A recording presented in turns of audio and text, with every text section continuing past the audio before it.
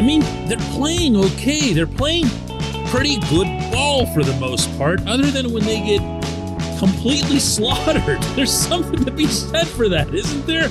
Good morning to you. Good Tuesday morning. I'm Dejan Kovacevic of DK Pittsburgh Sports. This is Daily Shot of Pirates. Comes your way bright and early every weekday if you're into football and or hockey. I also offer daily shots of Steelers and Penguins where you found this. Pirates 5, Marlins 1 last night in Miami. A pretty thorough overall performance, beginning chiefly with Mitch Keller going 7 innings. Gasp! 7 innings, only the 11th time in the Derek Shelton era that a pitcher has gotten that many, and no, I'm not making that up. The first time that Mitch has gotten there.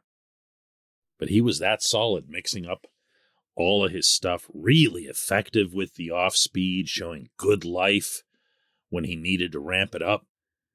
In command, in control, poise, everything that you want to see out of Mitch. This is all good. This is what you want to see out of Mitch. Heck, this is what Mitch wants to see out of Mitch. Here's a little bit of what he had to say on that subject last night. I think it's just finding out who I am and what plays, and then really just finding some consistency in the zone. That's helped a lot. Little bit of a spring to his step these days, both on and off the field. Wonderful to see it play out. Jake Marisnick finally came back off the IL and homered Diego Castillo with a couple hits, couple RBIs. Kevin Newman with 3 hits atop the order, and the lineup in general producing despite not having Brian Reynolds, who went on the IL with what I correctly predicted would be a right oblique strain that'll keep him out until after the All-Star break. And O'Neal Cruz was given a day off, so it's good baseball. It's good baseball. And it's also 3 wins in a row. And it's also 8 wins in the last 13 games. Now, I'm not about to get stupid here and start discussing outcomes or where these things could head, but the Pirates are 37-50, and they could go into the All-Star break and take that for what it's worth, considering we're already past the actual mathematical halfway point of the season, but they could go into the break with 40 wins, which would be, some kind of nebulous individual / collective progress, right? Right? Even if you don't take seriously the outcomes, and I will remind everyone here that Shelton doesn't, and that Ben Cherington doesn't, at least not in the year 2022, then you've got to accept that if there are more positive outcomes than there were the year before, that they're happening probably through just osmosis from having more talent at hand. For example, having a Cruz, having a Roansy Contreras, having Jack Suwinski show up out of nowhere and belt 14 homers, having Castillo step up as he has, having had other pleasant surprises from recent recalls, mostly outfielders such as Bly Madras, Cal Mitchell, Travis Swaggerty, you know the whole deal. And even the way the game ended last night with Yerry De Los Santos, who hasn't been all that great since coming back from the COVID list, shut down the Marlins in the 8th and the 9th inning and continuing to demonstrate legit back-end stuff. And the more names that I mention like this, casually, the more people are involved and the more real the result and the outcome feel. This portion of Daily Shot of Pirates is brought to you by our friends at North Shore Tavern. That's directly across Federal Street from PNC Park. It's home of Steak on a Stone, an eating experience, underscoring the word experience. The steak is brought to you partially cooked on an 800-degree stone, and you do the rest. It's a ton of fun, it's a great meal, and it's a baseball atmosphere like no other in Pittsburgh. North Shore Tavern, right across Federal Street from PNC Park. No, it's nowhere near a good baseball team. It's a team that has a few promising, projectable players And it all still comes with the all too real feel that this ain't it. There'll be nights like the one last night where you say, okay, all right, that's cool. It's a welcome development. It's certainly more fun watching this team win than it is watching it lose. It certainly makes whatever it is that you're hoping to be watching in 2023 or 2024 feel like less of a pie in the sky fantasy.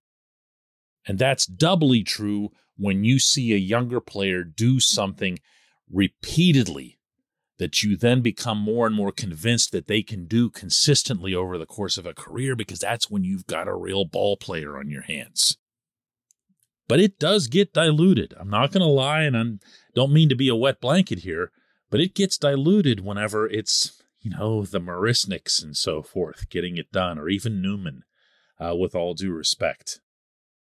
It's so much more invigorating to the thought process whenever it's the younger guys.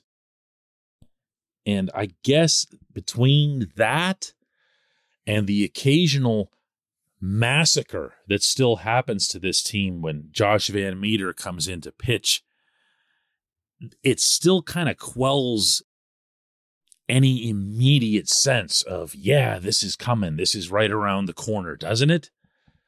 And let's face it, the Pirates' run differential still hangs over this team like an anvil. At least if you're the type to pay attention to run differential, and you probably should be, because it's a really, really good predictor of where your team in any sport is headed, whether it's run differential in football, point differential, hockey, goal differential. It tends to even out over the course of a season. If you are lousy in a differential, eventually your wins and losses will show it. Like you're this close to some 11, 12 game losing streak, and you don't even get surprised when it happens. And you know what I'm talking about when I bring that up. So it's, to go back to the beginning of this, it's nice. It's okay. It's better than the alternative. But I'm not going to lie here. It's so much more meaningful when you see it happen with the kids. You see it happen, at Dodger Stadium or beating the Yankees here at PNC Park. It's just different. It just is. When we come back, J1Q.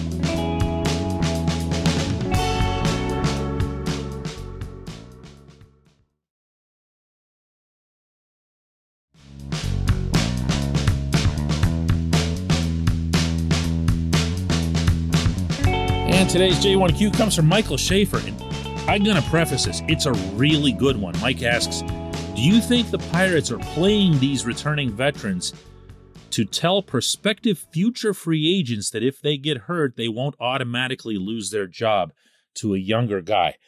Mike, it's not that specific, but you're very much on the right track. This is something that I was told by both Dave Littlefield and Neil Huntington in their respective tenures. The subjects just never come up between me and Ben Cherington, but both of his two predecessors told me that one of the things that you have to do as an organization when you sign free agents, regardless of whether they're, super mega star free agents or the kind of guys that the Pirates end up getting, you want to make sure that you're not being dishonest with them.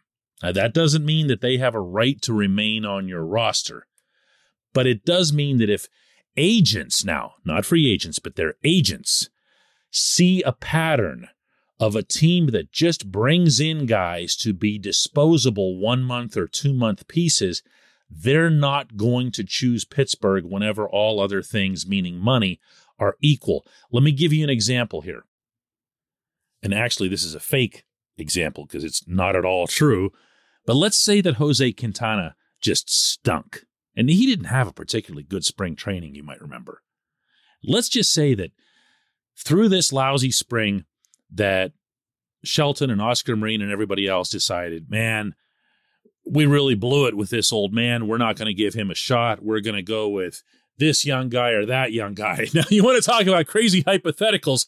The crazy hypothetical in that case would be that the Pirates had enough young guys to come and take Jose's spot in such an event. They don't, of course. However, stay with me here. So Jose stinks, right? Okay, so Jose goes into the season. He's either not part of the rotation or he continues to stink.